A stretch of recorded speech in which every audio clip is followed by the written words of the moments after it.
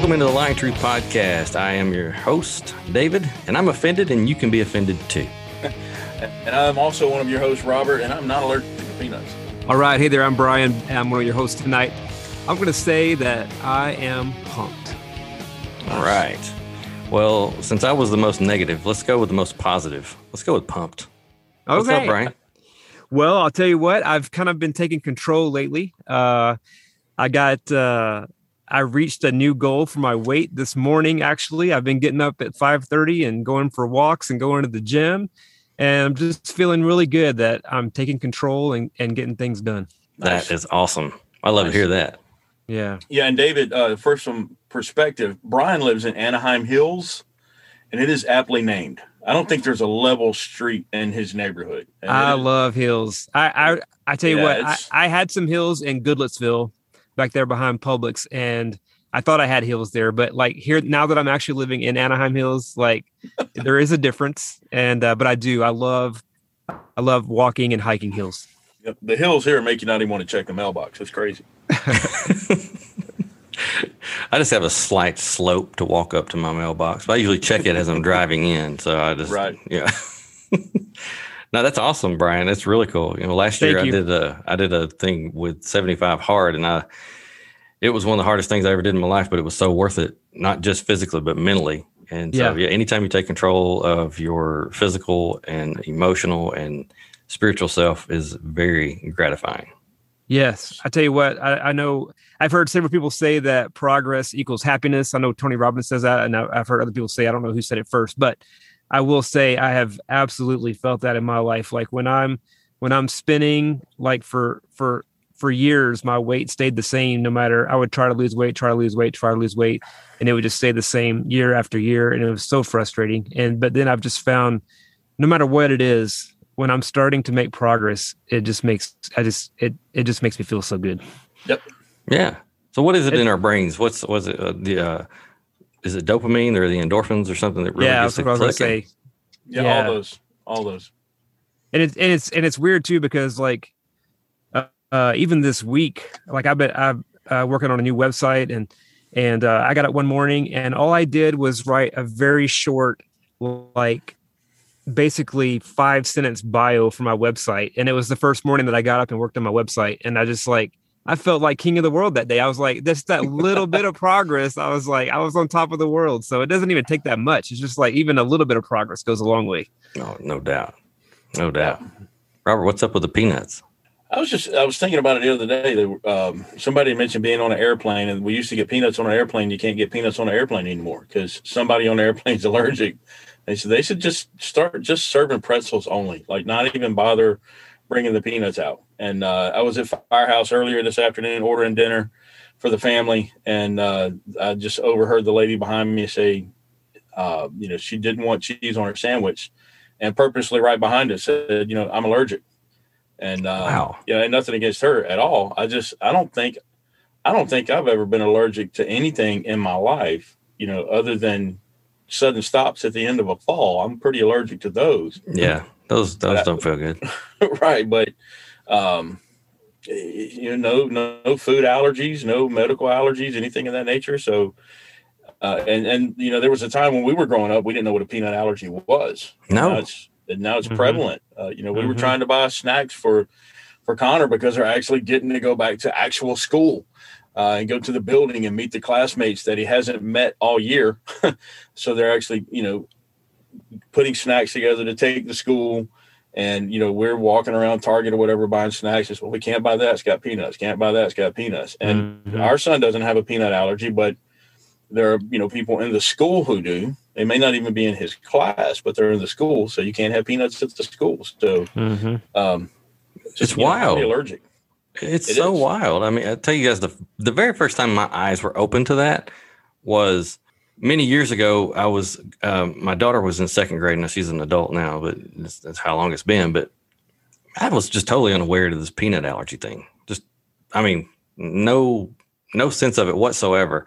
And I was going to be a camp counselor at church camp for the kids, and I had second grade kids, and we're loading the buses up. The kids are getting on. Everybody's excited. And this mom comes up to me and she hands me this EpiPen.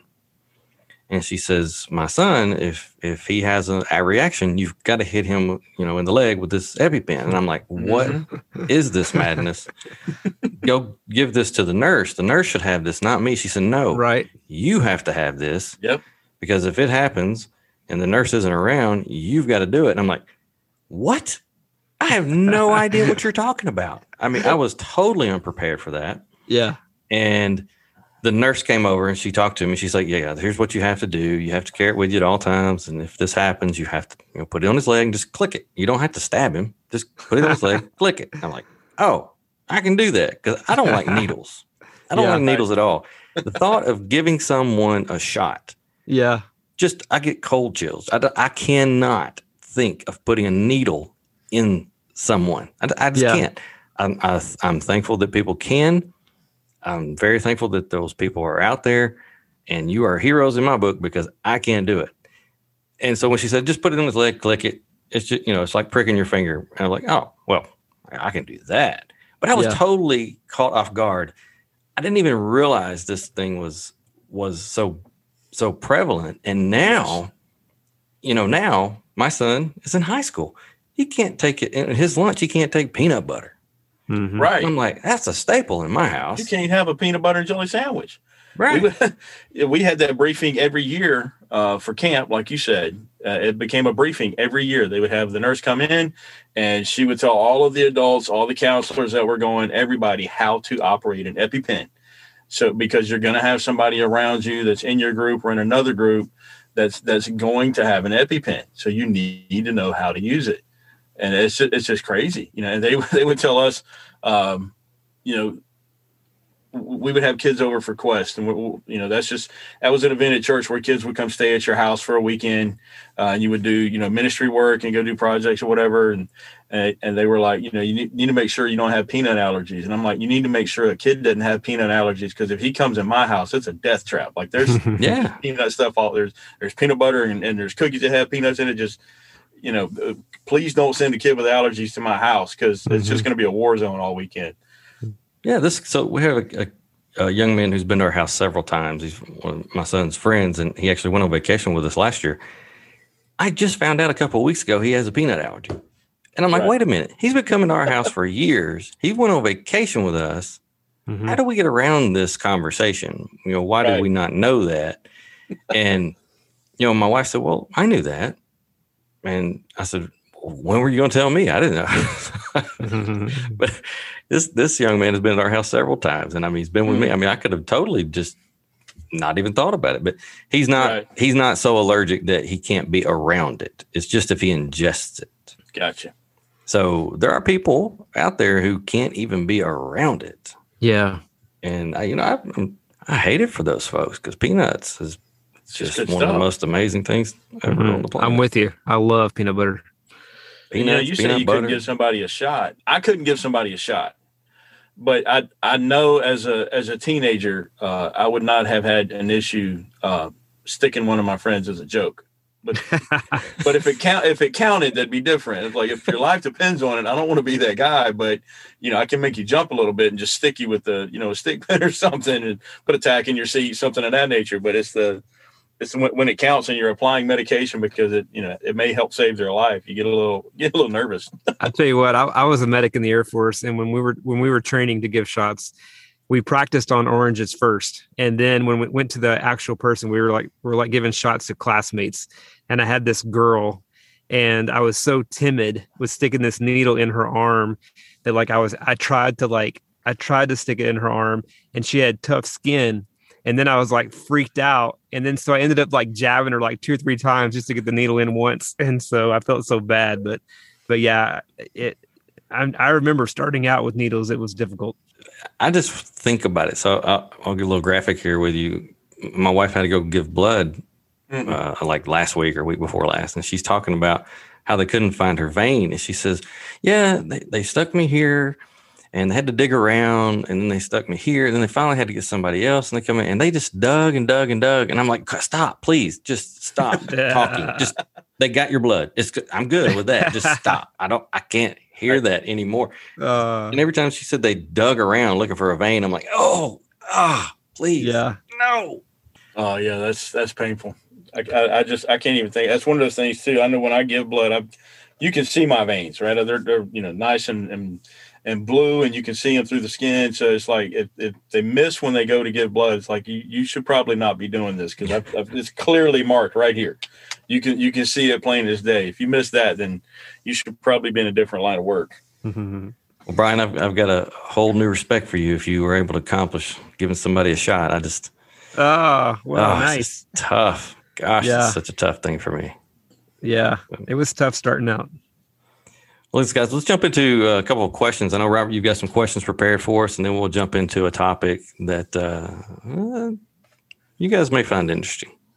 Yeah, I'm waiting to hear that. So, and I sent these to you guys earlier today because I didn't just want to dump them on you. I appreciate the heads up. give you a little bit of heads up. I appreciate the heads up, but I was so busy today that I really didn't even get a chance to think about it. So it's going to be off the cuff for me. All right. Well, since Brian has the heads up, we'll start with Brian. So, okay. On the musical thing, most people tend to remember their first concert, and with COVID being what it's been over the last year, concerts are something that we simply haven't been able to go to. And I know, Brian, you lived in Nashville for a while. David's still in that area. Concerts are constant. Like if you can't find live music in Nashville, you ain't trying, right? You're probably below ground if you can't find live music in Nashville. So for sure. I wanted to see what your first concert that you could remember, what your favorite concert has been, and then if there is a concert that you either wish you could have attended or one that you still want to go to, what are those concerts for you? All right. Well, I grew up in West Tennessee, so I was 2 hours outside of Nashville growing up, and then I joined the military right out of high school. So I really didn't go to any concerts growing up. I was thinking, it just now occurred to me, however, I was thinking my first concert was in Northern California when me and Bobby were married, living up in Northern California, and our first concert was Alanis Morissette. And I've always thought that was our first concert until you were just talking right then. And then I do remember in high school, Vanilla Ice came to, I think it was Martin. I think it was Martin.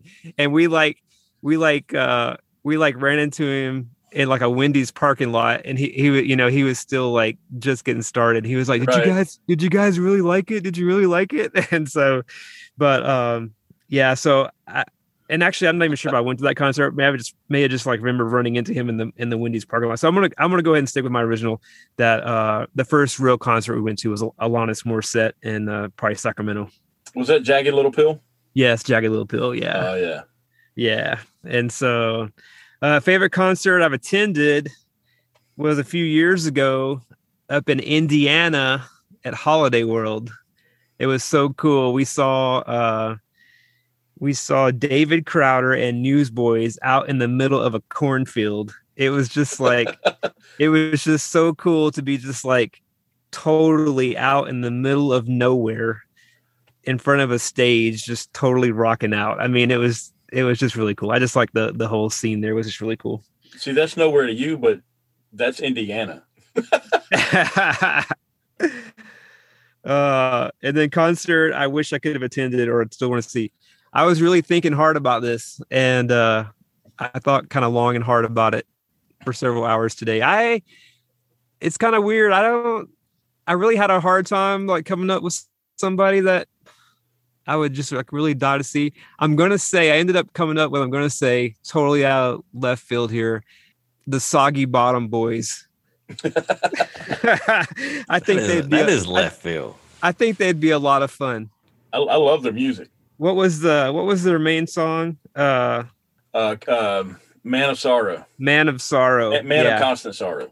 Man of Constant Sorrow. Yeah, I love their performance in the movie, and I think they'd be a lot of fun to see. Musically, they're great. I have that soundtrack. Yeah, I have that. I have it too. I think I have it on CD. Yeah. It's hey, there is a lot of good songs on there. There is a lot of good classic old songs. Yes, a lot of good bluegrass, and I know bluegrass is an acquired taste. Yes, especially if you're outside of the bluegrass belt. If you're outside of Kentucky and Tennessee, bluegrass is definitely an acquired taste. But I'm going to tell you, when when it kicks in, something stirs inside me that's I really enjoy it. I really do. And my family just kind of twinges, when they hear or cringe when they hear it, but I love it. I'm really not like into a lot of bluegrass, honestly, but I do like the music from this movie. Yeah. So David, you got some, or you want me to go? I've got something, but all right. So let's talk about this. The very first concert I can actually remember anything about was I was a tiny boy, but I can remember this like yesterday, but I only remember portions of it. So my dad was a big Alabama fan and not the Crimson Tide football fan. I'm talking about the band, the country music band, Alabama. Talking about Randy Gentry and the boys. Randy Gentry, yeah. There was a place in Kentucky in Bowling Green called Beach Bend. And Beach Bend was famous for a couple things, wrestling, and I said it right, wrestling. Wrestling with an A, and then also drag racing. But they would also have concerts in the late 70s, early 80s as well. And Alabama was there. And so my dad, we all went to see Alabama. And I can remember it. I can't remember them playing or anything because I was just a young boy. I guess one of the first concerts that I really remember, and you guys may laugh at this, I've been trying to look it up, who all was with them, but I remember it was CNC Music Factory, Salt and Pepper. Oh my gosh. R. Kelly and somebody else. I cannot remember who else was with them, but it was kind of like 4 or 5 different groups. Right. And the funny thing is I can remember, going to that concert and it was all the different ones. And of course, during that day and age, was one focus on my mind was, ladies around me. Yes. But the funny thing is, after my wife and I started dating, she's like, I was at that concert. And I was like, really? She's, yeah, I was there. So that was funny. What's your next question, Robert? What was it? Favorite concert. Favorite concert. Wow. I don't really know if I have a favorite concert. I like them all. And I really do mean that. I can't really remember a concert that I've been to that I've been disappointed. And I'm glad of that.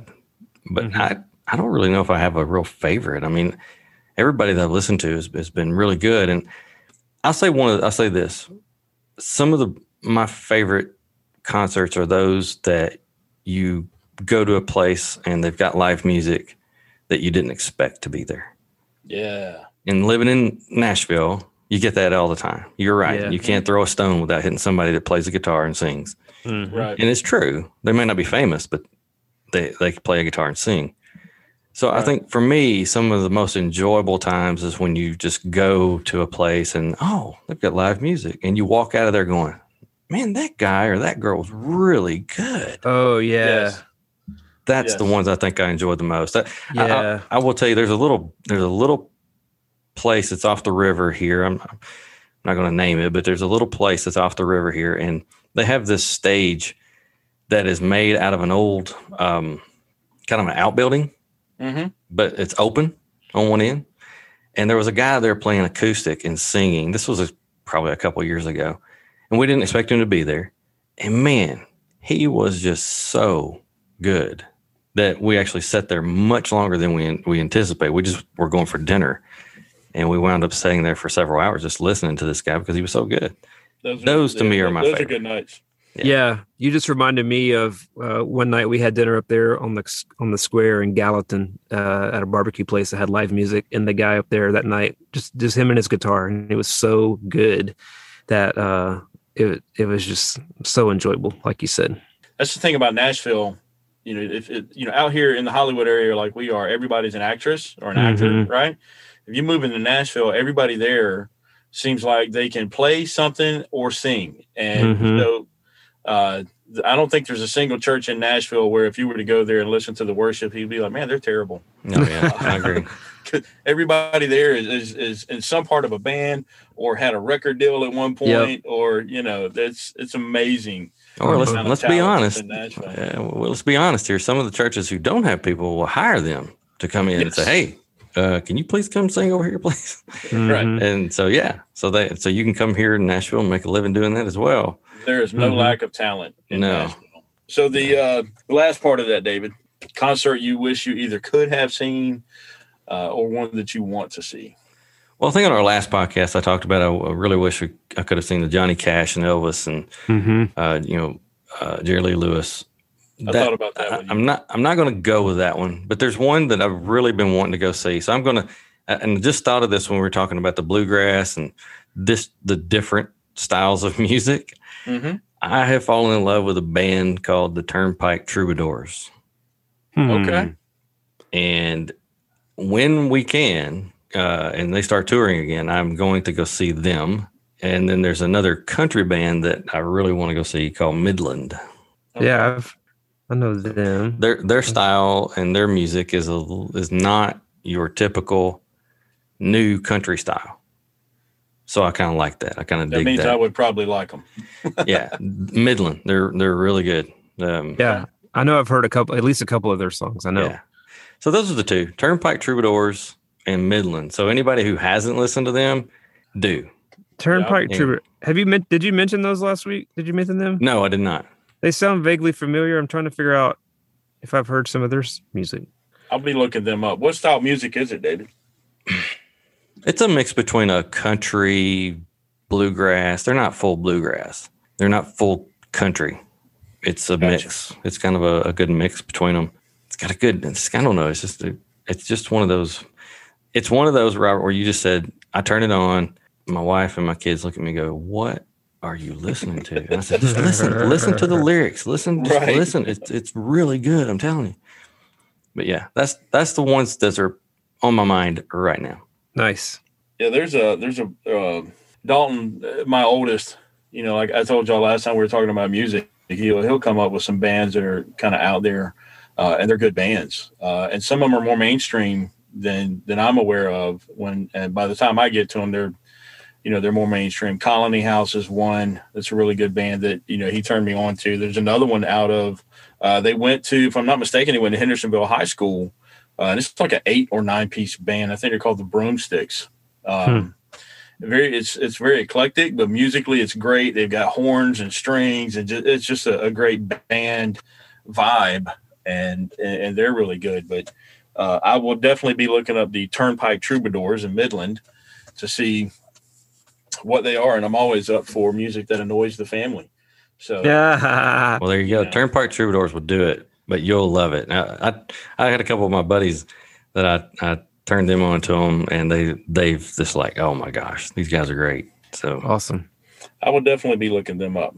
So, so for me, the first concert that I can remember going to, paying money for a ticket and going to, I was in high school, probably senior year, and there was a band going around named Driving and Crying. And I still play some of their music. It's turn it up loud type music. It's a Southern rock vibe. They had a couple hits. I don't think any of them were number ones by any means, but they had a couple good hits. And I want to say I was a senior in high school because I'm pretty sure I saw one of my English teachers at the same concert. It's a lot like a Jimmy Buffett concert where there was a certain cloud in the air. So even if you weren't trying to partake, you had a little contact high. So that's the first concert I can remember going to, and I've been to, quite a few. Like David was saying, some of my more favorite ones are the unexpected ones. We were in Tootsie's in Panama City, not the one in Nashville, the one in Panama City, and there was a band there, and they were a great band, and they were doing all kind of different music, country, but the lead singer had a fantastic vocal range, and he could cover several different types of artists and sound great doing it. And it just so happened that one Mr. Doug Stone was in the bar that night. He was in town playing somewhere else, but he just happened to be in Tootsie's that night hanging out, and Doug Stone got up on stage, did Better Off in a Pine Box and one of his other songs. And that was just a really cool night. It was unexpected. My favorite concert that I've ever been to, y'all know I'm a fanboy for Garth Brooks. Mm-hmm. But we went to his concert in Atlanta in the 90s, and he just put on an absolute show. And he admits that he stole his show from Chris Ledoux. Chris Ledoux, another one of my favorite artists, just to go back to and play. Very high energy. His song, This Cowboy's Hat, love that song. But Garth Brooks put on a flat out show. And this is back when he was selling out venues. They would put his shows on Ticketmaster and he would sell out venues 3, 4, 5 nights in a row, sell them out in 15 minutes. You stood in line forever to get tickets. And then, and it would just sell out as quick as they could print the ticket. They're selling them out. And we went and seen him in Atlanta. It was a beautiful, just an amazing night. He just so much energy coming out. I really loved the songs, was really big into the songs at the time. So I'm screaming and singing at the same time. And, then he comes out and does the encore, and he does more songs and the band comes out. And then at the end of it, he's done the full concert. He's done the encore and done several songs. It was like a mini concert. And then everything dies down. You think everybody's getting ready to leave. He walks back out on stage by himself with just his guitar, sits on the end of the stage. And they got a little thing that comes out into the crowd. He sits on the end of the stage and he's like, "Hey, the band's tired, but I'm not. Y'all want to keep playing?" And he just sat there and played some songs. And not even his songs. He covered American Pie and a few others. And that to me was the best concert that I've ever been to. A lot of memories around that night. Yeah. We went and seen Pink in Atlanta. Angela's a huge fan of Pink, and she puts on a show. She's a flat out showman. Reba McEntire puts on a really good show. I think she changes her outfit with every song. I was thoroughly confused. Oh, wow. But she's Reba. She can do that. She's a queen and a diva. She can do that if she wants. So she can come out and do it, and love her music as well. And then the one that I wish I would have seen, and there's a lot that I wish I would have seen. And moving out here to California, obviously, in the area that we're at, you're around Hollywood Bowl and the Coliseum and all these great locations out here. We were at work one day talking about concerts. And I had mentioned a couple that I'd been to, and one of the ladies that has since retired has lived in this area her whole life. And she's like, "Yeah, back in the day, I was at Hollywood Bowl. I saw, Jimi Hendrix and Janis Joplin." I'm like, "Shut up. Come on. I can't even compete with that. Like, you saw them live in their prime. I can't compete with that." But there's a double CD set that I have of Dave Matthews live at Red Rocks. And I absolutely love that concert. Love that CD set. There's a version of All Along the Watchtower at the end of that concert that is my favorite version of the song. It's better than Bob Dylan's. To me, it's better than Jimi Hendrix, and I know that's heresy in some people's eyes. But the way that he redid it and tuned it up, and the atmosphere of being outside at Red Rocks. And if you don't know, it's just beautiful outdoor amphitheater that the natural acoustics, because of the way that God designed it and built it there, it just provides such a beautiful atmosphere, and the acoustics are amazing. And what his band did, because he does not have a small band, what his band did with that song and several other arrangements, but especially that song at the end, building it the way they did, and everything just flowing out of that big, natural amphitheater. I wish I could have been there on that night, because that's a CD set that when I play it, the windows have to be down, the radio has to be up loud, and I got to be going down the road, because it's not a sit in traffic kind of vibe. You'll run the guy over in front of you to keep going, but those are mine. There's a song I want you to listen to for your highway. For your highway going down the highway. If you like southern rock, these guys aren't from the South, but their music sounds kind of southern rockish. They're called Greta Van Fleet. You ever heard of them? Yeah. Listen to Highway Tune and just be ready to drive. I gotta start taking some notes here. I'm pulling up my notes on my phone and like, okay, I need Greta Van Street. No, Greta Van Fleet. Close enough. Greta Van Fleet. Well, yeah, that's what it's called. Highway Song. Highway Song or Highway Tune. Highway Tune. Yeah. All right, and I'm going to go underneath that and add the Turnpike Troubadours. Yeah, I'm doing the same thing, Robert. So for all you listeners out there, if you've heard of them, drop us a line. Tell us what you think of them, because I think they're fantastic. Also for Turnpike Troubadours, if you've heard of them, if you haven't heard of them, or if now we've told you to listen to them and you did, drop us a line. Let us know. You can find us on any of our social media platforms. Instagram's probably the best to do. And it's so funny to say that when we started this podcast, that was the worst thing to do. Right. It really was. We couldn't figure out how to post on there and get stuff on there. And again, like David said, listen to it and drop us a line on what you think about it. And, the same thing, drop us a line on what your favorite concert was and who it is that you want to go see. And we'd love to have that conversation. Absolutely would.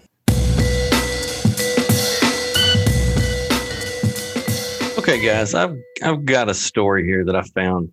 I found it today, but it goes with the story that's been circulating. Of course, being in Nashville, you hear a lot of country music artists are here, see things that happen to them. And of course, this artist is a large name artist who's had the #1 album for the last 10 weeks. But a few weeks back, recording artist named Morgan Wallen had been out on a 72-hour drinking binge. And when he come home, he was getting out of the car and he used a racial slur to his buddies who were leaving. And of course, him being a celebrity, you are getting filmed all the time. Someone was filming him. And so it came out, and he immediately was canceled by the radio stations, by streaming services. His record label suspended him. And so that's not really the story that I want to talk about, but it goes with this story. Okay. So I'm not going to get into what he did, but I'm going to talk about an artist whose name is Jimmy Allen. Jimmy Allen is an African American country music singer who was on a podcast with Bobby Bones, and he was asking him some questions. And I read the article. I'm not going to go through the entire thing, but here's the part I want to ask you guys about. This says, how does Jimmy feel about all the white people who say they were offended by Morgan's use of the racial slur? Here's his answer. That's really rubbed me the wrong way a lot of times, where I saw white people tweeting, "I'm so offended. I can't believe that you would do this. I'm so hurt." You're not hurt. That word doesn't bother you.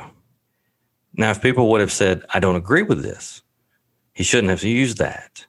It's a wrong word to use. That's one thing. But when people start to use words like offended, that word offended is weird to me, because my grandfather told me at a young age, when someone says something to someone else, not directed at you, that doesn't affect you, the only way you can become offended is if you are so self-absorbed and you make something about you that is not about you. Now, you can be like, "Man, you shouldn't say that, bro. Like, it's not a good look. Don't use that word. It makes all white country artists look racist." You know what I mean? That's one thing. But don't say you're offended. The extra stuff, I feel like people just want to be seen. I feel like sometimes people just want to be in the spotlight. You know what I mean? With the extra hurt. In the midst of this, since you're so hurt by this word, how many black employees do you have? How many black communities have you gone into and done work for? Have you reached out to Morgan and talked to him? A lot of times it's just nonsense to where people want to look cool on social media. Man, I read that and I thought, wow, there you go. Because I'm just going to go out here, dude. I see people say, "Oh, I'm so offended." I mean, sometimes I wake up in the morning and I just want to tweet, "I'm offended." I'm offended. Because so many people just want, I think he hit the nail on the head. I think what he just, at the end of what he says, I feel like people just want to be seen. I feel like sometimes people just want to be in the spotlight. Mm-hmm. And he said that about how many white people were saying they were offended by the racial slur that was used. What do you guys think of that? There's a lot to that. Oh, there is a lot to that. And that's something you got to chew on and marinate and chew on for a minute. But I can't say that I disagree with a lot of what he said. No. And so, I tell my boys, my boys here, my boys, and then the boys that I've taught over the years, you can only be offended by that which you give power to offend. because it's a response on your end, right? You give the word, the phrase, whatever it may be, you give it the power to offend you with the way that you react to it. I agree with what he says when he says, how could you be offended by it? You're not offended. You may find it offensive to other people. Yeah. But you're not offended by it. That's like, if somebody was to hit my kid and and I say, ow, that hurt. Yes. No, it hurt my kid. And I'm going to do something about it, but it didn't physically hurt me. So I guess it's kind of along those same lines that he's saying it, you're not offended by it. You're wanting the attention. You're wanting to join in with the group that says this is wrong and this is offensive and I'm offended by it. It's like we were talking about earlier before we started recording. It's the language that you use. We kid around a lot around the house. Grammar matters, but it really does. Mm-hmm. It's the language that you use, and I think that's the point that he was making. You're not offended. It is offensive, but you're not offended. Like I said, I can't disagree with a lot of what he was saying. I love what he said his grandfather told him at a young age. When someone says something to someone else, not directed at you, that doesn't affect you, the only way you can become offended is if you are so self-absorbed and you make something about you that's not about you. Right. Yeah. Social media has just done that to people because everybody wants to spew their own 2 cents. Mm-hmm. Yes. And they make generalized statements. Well, I know we've had this conversation before, and they'll make a generalized statement. Mm-hmm. And he called him out on that. And I think that is just brave. And I thought it was so brave of him and to do that because, he is an artist. He works in an industry that's the fans are predominantly white. Right. And he's telling them that, when you guys say that, you're not offended by that. You just want to jump on the bandwagon. Right. Yeah. I thought it was very brave of him to say that. And I was just, my mouth was kind of open wide when I read it. And I thought, wow, it's hard. Like you said, it's hard for you to say, I'm offended by that. But it's not hard to say, how could you be so offensive to people? Right. I agree. Right. How could you be so offensive to your brother? How could you be so offensive to your sister? That's one thing. But if you say, I'm offended, I think that's where he's getting at there. I'm offended. Yeah, no, you're not. Yeah, I don't see how that's possible. Yeah. Yeah. Yeah. So I just thought that was a good way to put it. I really like what his grandfather told him. I thought it was very wise words that we should look at and not get so offended by things that are happening around us, but look at it in a different view. I have a little bit different circumstances with my son, right. Who is African. He's American now, but he's really African. He was born in Africa. Literally, yes. But living here in America, his citizenship, he is African American. The difference in the two, right, between saying I'm offended or that's offensive is the difference between activism and apathy, right? When you say that you're offended by something that, again, has nothing to do with you, like he was saying, that it's not directed at you, so you can't be offended by it. And when you sit there and say, well, I'm offended by that, you're actually drawing attention away from what the actual issue is, which is the apathy, right? You're not doing something about it. You're drawing attention away from it, as opposed to saying, what, that's offensive, or, that shouldn't be happening the way it is. The Man in the Mirror song with Michael Jackson, could it be, that I was deceived, not seeing their need, because you're so caught up in your own world, where the activism side of that is to say, what, this activity, this behavior, whatever it might be, is offensive to my brother, right? My human brother, whatever you want to call it, my brother, my sister, my fellow human beings. This is an offensive act towards them, and we need to do something about it. That's the difference. When you jump on the I'm offended bandwagon, you're not helping the cause by any means. You're just muddying the waters, and you're not going to get anything done in that way. That's just, I get completely what he's saying. Like you're not offended by it. You're really not. I get that completely. Yeah. He said, I know people that didn't post a black square that do stuff for the black communities all the time. And I know a lot of people who just posted it because they didn't want to look racist. Right. But they're doing nothing.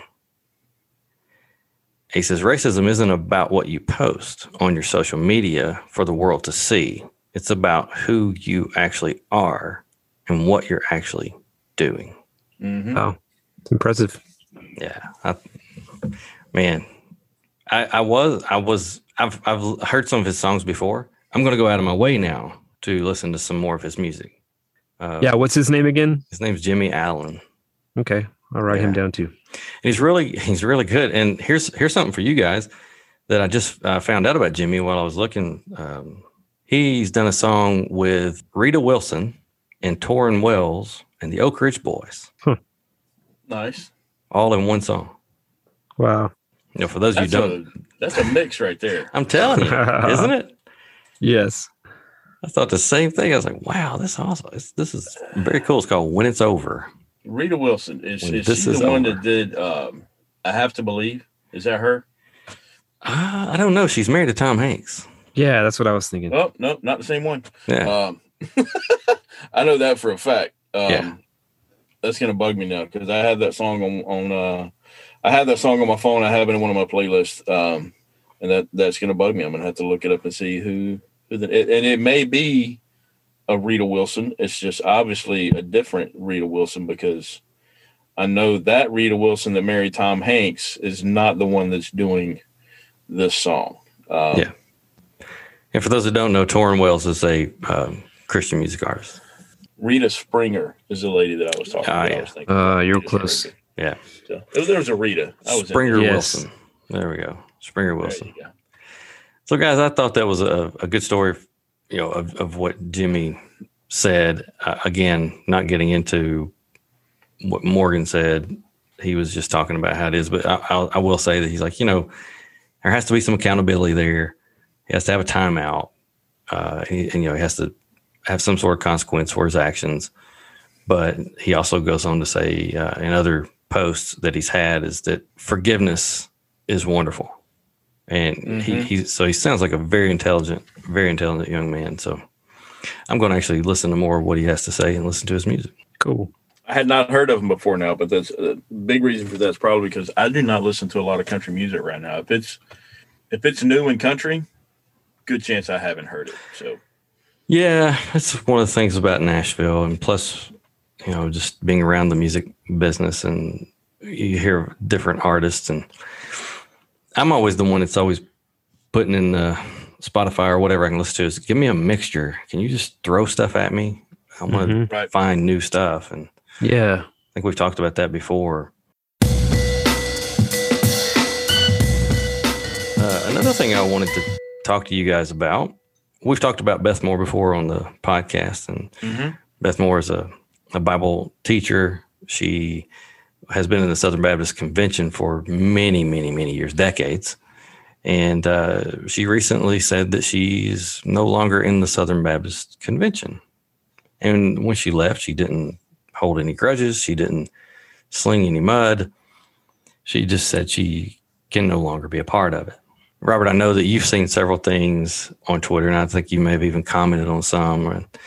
It's just sad for me to see how people have been so bent out of shape and so offended by her over the years. And now it's some people are saying, good riddance. The SBC is better because she's not there. And some people are just really just saying, see, I told you so. And I don't understand that. I don't get it. Right. I guess for me, what really gets to me is why in the world is there so much animosity and mudslinging, I guess is what I'm going to call it, which I could say something much worse, but why does that go on in the Christian social media world? Why is it so prevalent? I mean, and she's just one example, but I mean, I think for now, right now, what's going on? She's the highest level of this example. I mean, you punch her name in, and you're going to see all kinds of rhetoric of Christians just biting each other's heads off over her. Mm-hmm. Absolutely. And well, she's a best-selling author for years. Like you said, decades. She's a best-selling author. Got several books out there that are New York Times bestsellers. She's been a staple in women's ministry in churches for years. Angela has done a couple of her Bible studies, and they've been extremely helpful. Helpful in her spiritual growth and her mental growth. I've listened to her preach, and I have absolutely learned from her. Some really cool insights actually into the Bible and into Scripture that I've learned from her. I think where the issues have come up as of late is we have a way of, we refuse to learn from history, but we want to keep bringing history back up. We want everybody to forget our history, right? But we have to continually bring up the bad history from other people's past. And Brian and I were talking about this the other day. This is kind of something that we fight. We see it out here, being in Southern California. And we like to say we brought the Southern to Southern California.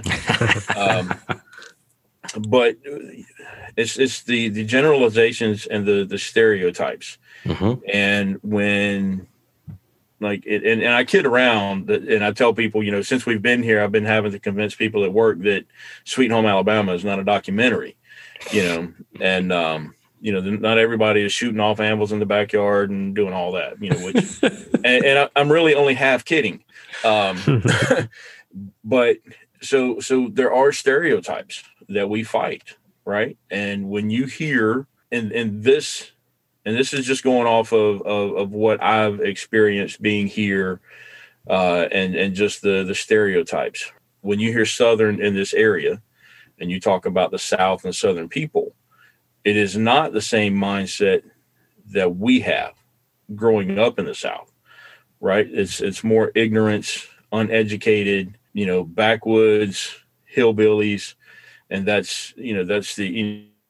And we're all white racists, right? There's none of us that have gotten past, the civil rights movement of the 60s, that we're all living in that past. And that's, David, there's some people there that are like that, but that is not the South. And that is not what it means to be Southern, right? We are a people who are proud of our heritage. And by heritage, we don't mean we're proud to be racist. Because we're not, right? We're proud of being from a family that is all about hospitality. And it doesn't matter if you're family or not, you're going to have hospitality. We're going to welcome you in, and we're going to bring you in. And, if something goes wrong in your family, if there's a death in the family or something of that nature, we're going to bring over about 32 different casseroles and take care of people. We're going to open doors. We're going to say, yes, ma'am, and yes, sir, and no, ma'am, and no, sir. And it doesn't matter if you're 80 or 30, right? Mm-hmm. That's how we're going to treat you. We're going to treat you with respect and dignity, and be hospitable to everybody. We're proud of the majority of our country roots. And, knowing how if we were to be put on a farm, we could still survive, right? We've shucked peas with our grandmoms, and and peeled taters and made banana pudding and all these different things that we've done.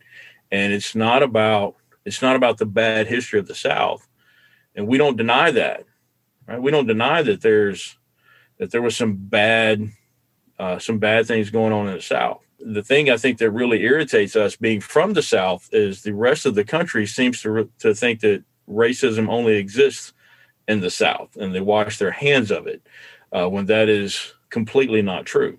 Racism has no regional bias. No, it doesn't.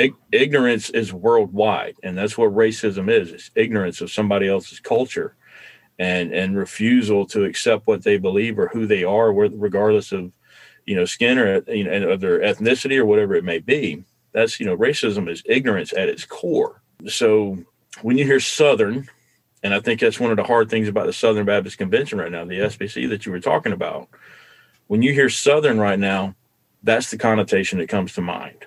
And the SBC has, and a lot of it, has to do with the last election, right? There was a ton of evangelists from the SBC that jumped on the Trump train and wrongly, in my opinion, and not wrong because they were supporting Trump, wrong because of the amount of, and I'll just say idolism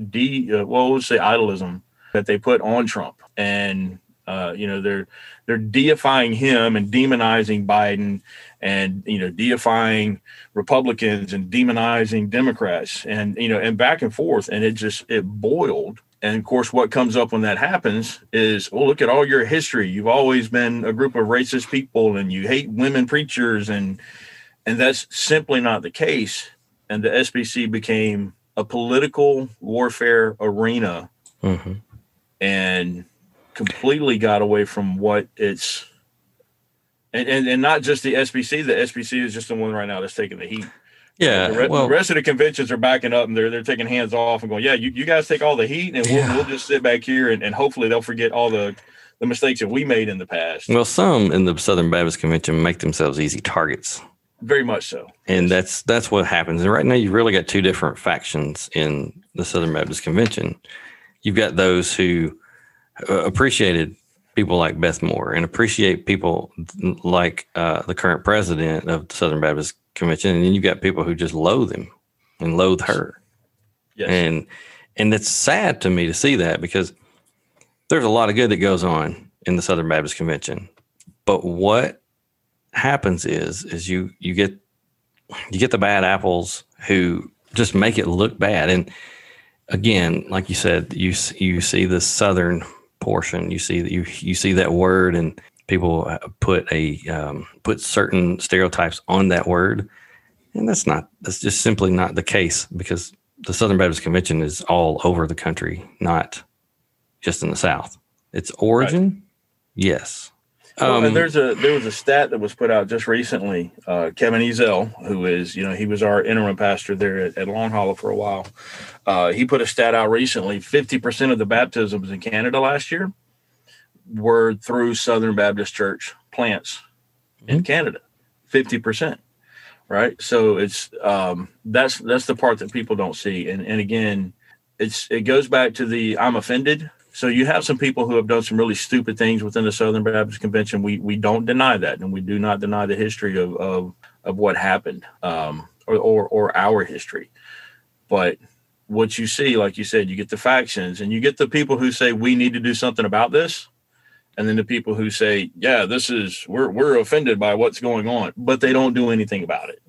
And then you have the people on the other side who are those idiots that make themselves easy targets, and they slam Beth Moore and, the people that support her and, good riddance, go home, whatever it may be. And to me, it's heartbreaking in a lot of ways. And from a missional standpoint, this is the part where it really breaks my heart and really gets me. From a missional standpoint, it takes away from what the Southern Baptist Convention or churches, period, evangelical churches, period, what their mission is to make much of God.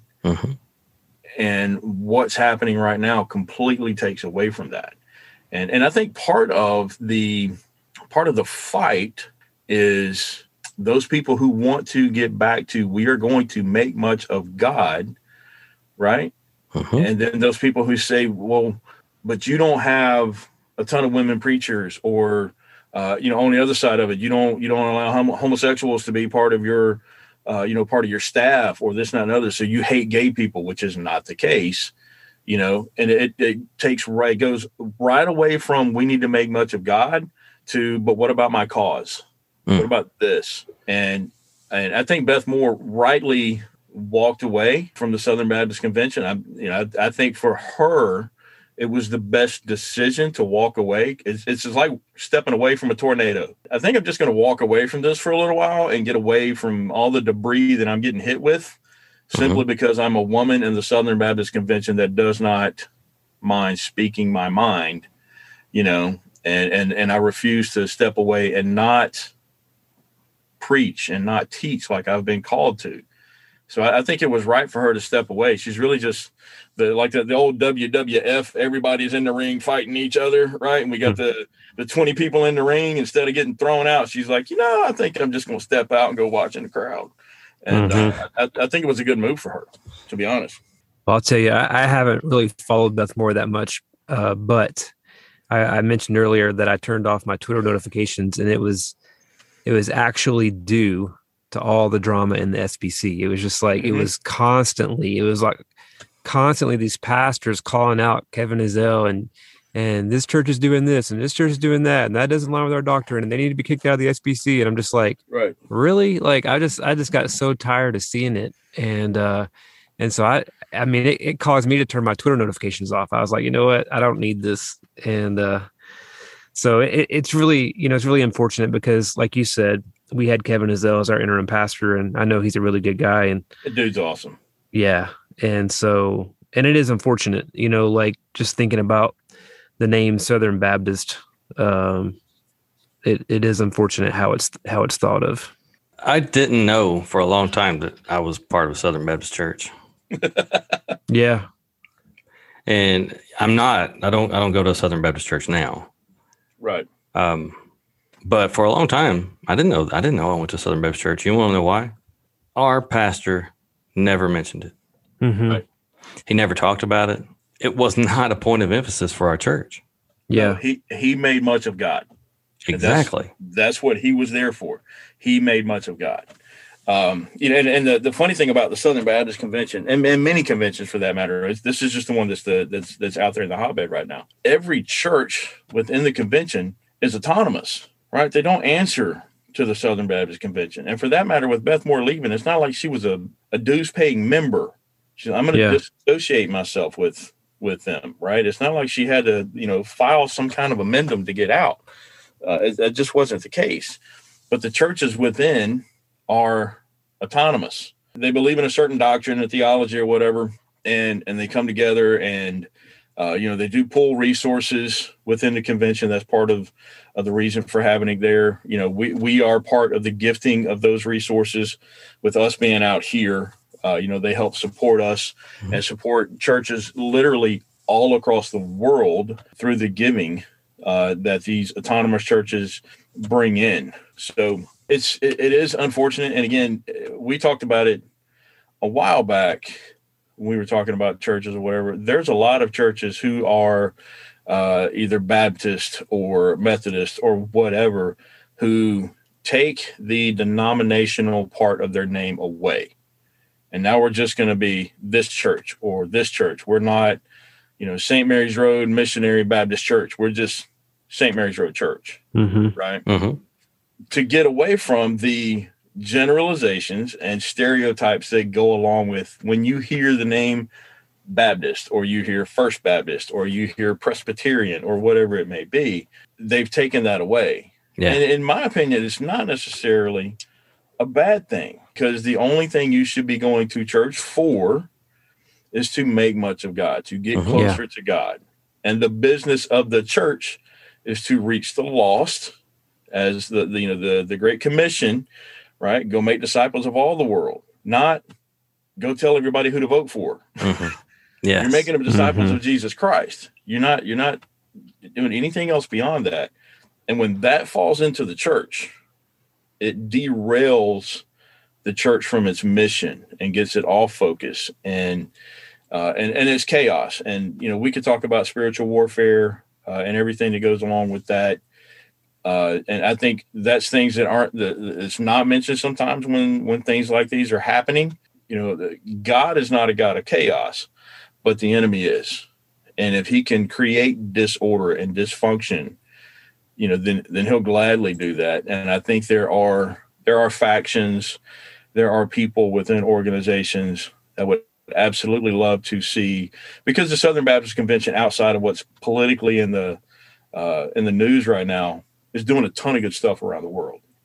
And if that can somehow be derailed and defamed because of a political activity, then, the enemy would absolutely love that. I've just, over the last 5 years, I've really lost a tremendous amount of desire to be a part of any denomination. Yeah. Simply because I just feel like I think a denomination is more of a division than it is a pulling together. And a lot of people argue with me on that is, well, we pool our resources together as a denomination.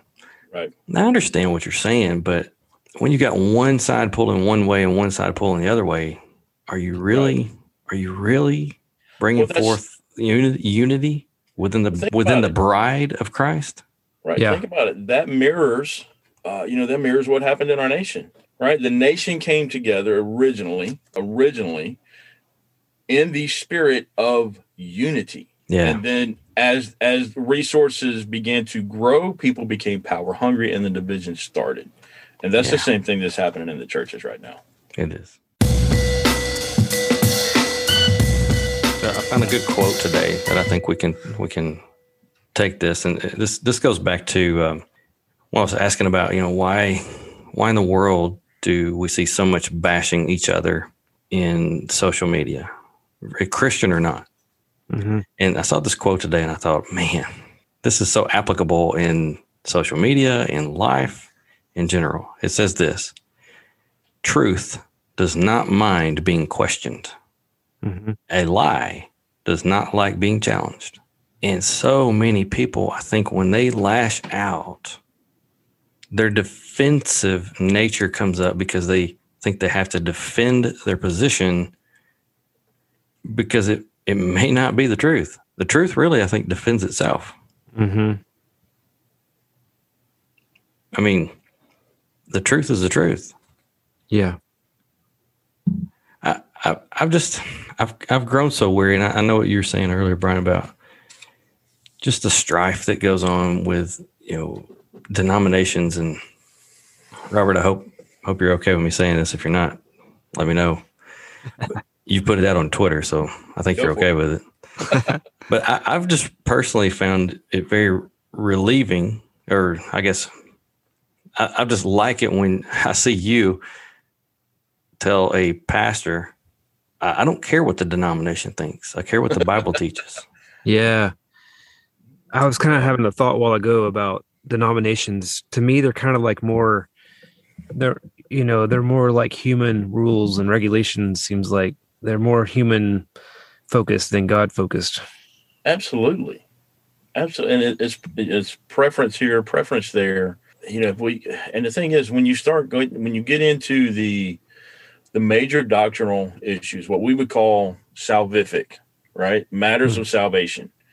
You'll find that we agree on the majority of that doctrine. I think most Christian denominations would agree when you go through that. It's when you start getting into, and I've been listening to a lot of different theologians and stuff lately, people that have been to seminary and been to schools that I'm not even allowed to grace the campus, much less go to class. They start talking about narrative and normative and all these different educated Christian words that, to me, again, muddy the waters. And I'm also, and David knows this, I'm also one that I don't mind poking the bear a little bit in conversation with people. And in the sense of trying to get them to see their own hypocrisy, right? And, I did this at camp a couple years ago with some guys that were, they tend to put our pastor on a pedestal. And these are younger guys, early 20s, tend to put our pastor on a pedestal. And whatever the pastor says is gold. Well, they didn't grow up the same way that I did. And I saw a lot of pastors who preached one way, but then when life hit, their theology changed. Yeah. Right. And we talked about that last week with Brother David. That was not the case with him. His message never once changed during his, going through cancer and passing. His message never changed. But so my default with any pastor, and I've told this with our current pastor, my default is always skepticism when it comes to pastors. I will follow along with the notes in my study Bible. And make sure that they're staying on track doctrinally, theology, and I do not have a degree. I do not have a seminary. I don't have a degree, period, but I don't have a seminary degree, theological degree, but I have spent every single day for the last 6 years in the Word of God. And I'm not saying that to brag, but I've spent every single day in the Word of God, and I do a lot of studying on my end and I'm not trying to be a pastor. I just think that's what Christians are supposed to be doing. We're supposed to be learning more and knowing more and growing in our faith and our knowledge of God. That doesn't make me want to be a pastor. That makes me want to know more about Christ. Yeah. So I'm always skeptical of pastors, and God bless them for getting up, because that's a tough office to fill. Yeah. But I'm always super skeptical of pastors and people who put them on a pedestal. And, we had this conversation at camp, and we were talking about Calvinism versus Arminianism. And again, these are church terms, right? Isms. Yeah. And they fight over them all the time. And I can play devil's advocate on both sides. And, I know enough to be dangerous on both sides and kind of aggravate the people who follow either thing. And this guy, he was passionate, which I love because he's passionate. And as Ralph Waldo Emerson once said, nothing great was ever achieved without enthusiasm. So you can't be dull and make big things happen. You have to have some passion about it. And he's passionate about, the pastor says this and it's Calvinism and this. And I said, well, you follow Calvin, I'll follow Christ. Yeah. And he's like, and then he stormed off, and I'm like, I can't devote my life to a man-made doctrine. Right. Whether it's Calvinism, Arminianism, whatever it is. You be a Calvinist, I'll be a Christian, right? You be a Baptist, I'll be a Christian. You be a Methodist, I'll be a Christian. I'm going to follow what I read in the Bible and what it tells me to do, and I'm going to be obedient to that. I'm not going to be obedient to what any particular convention or denomination or whatever says. And, one of the young guys in our church, he said this a couple of weeks ago, and I loved it when he said it. He said, I grew up Catholic, and then I started reading, the catechisms of the Catholic faith. And they said, if you don't believe all of this and you're not a Catholic. And he said, well, I'm not Catholic. And I said, exactly. There's just things in there that some denominations teach that are just, they're just not there. So I'm with David. The denominations to me have served more to divide the body of Christ than they have to unify it. And there's a huge movement right now within certain circles to have multi-generational, multi-ethnic churches, and to me that's awesome, and it's awesome if you put that out there and you're preaching that. But I've always said the gospel that you preach here, if it doesn't work in every church here, or in every church in America. Yeah. Or if it doesn't work, if you can't take the message you preach on Sunday here and take it to Kenya and preach, it's not the gospel. Yeah. Because the gospel is simple, right? We convolute it when we put our own anecdotal stories into it and everything else, but the gospel is simple. Simple and for everyone. For everyone. It is exclusively all-inclusive.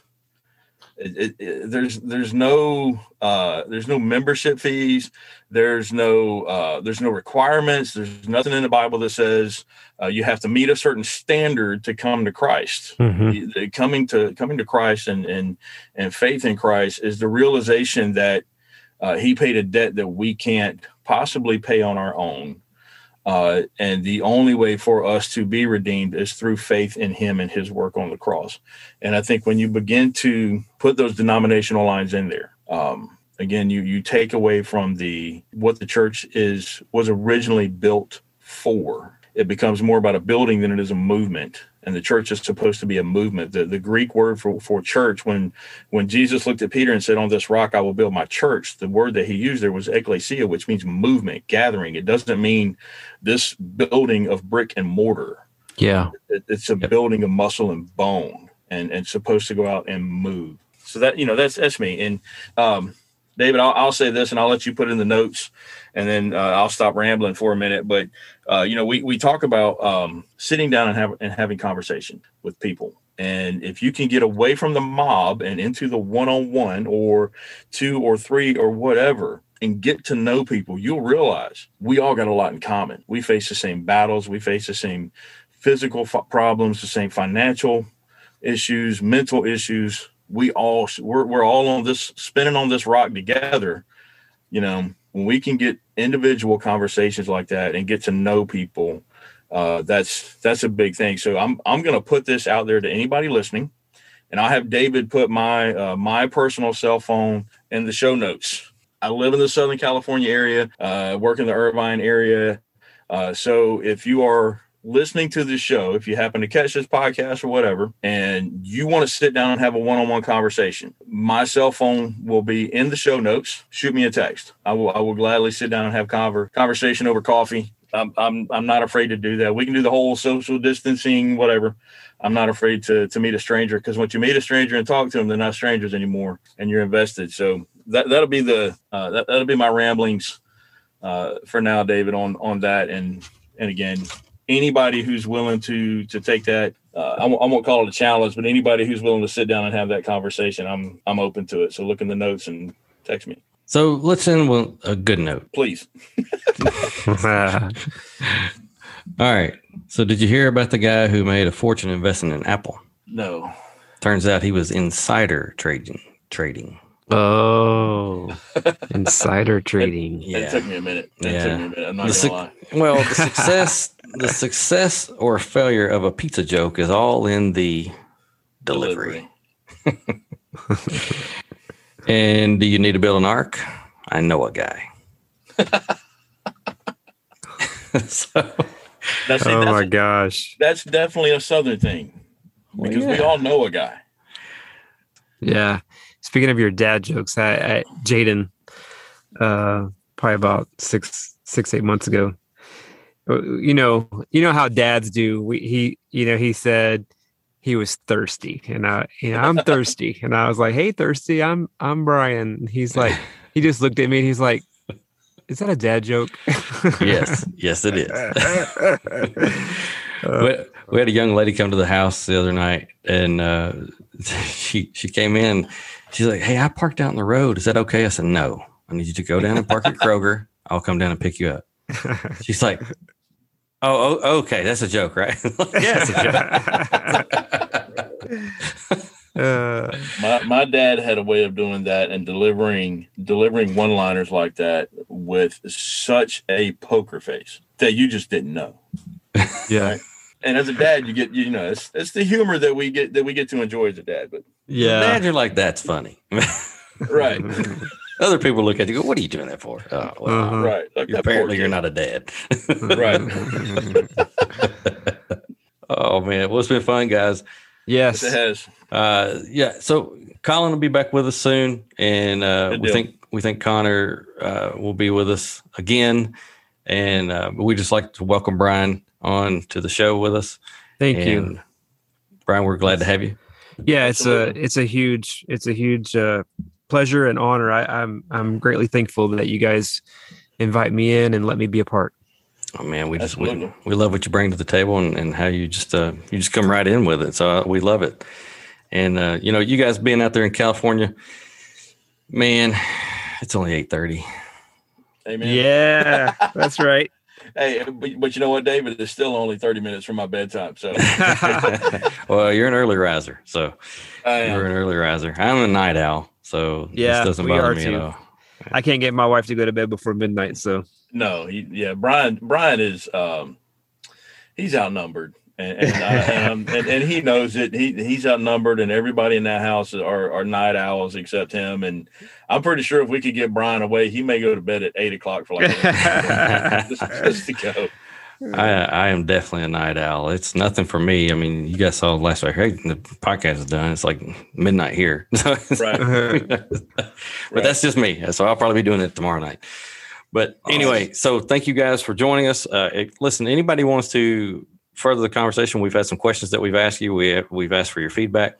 Please feel free to go into at Lying Truth Pod on Twitter, Instagram, or on Facebook as well, and give us some feedback. You also can go to our website. And that website is thelyingtruthpodcast.com. It's got some bios on there. You can get some information about us.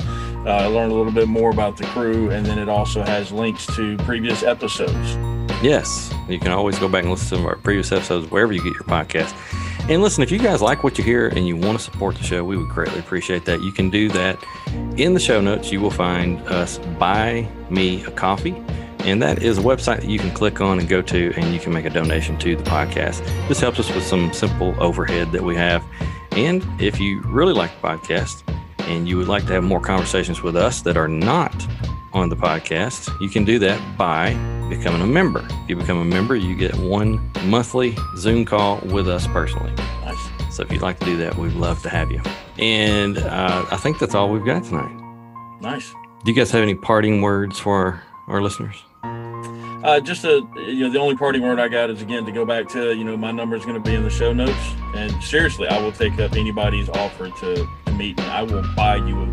You can buy us a coffee and support the show. If you want to meet and have a conversation, I will buy you a cup of coffee to sitting down and get to know you a little bit better. If you're in the Southern California area, look us up.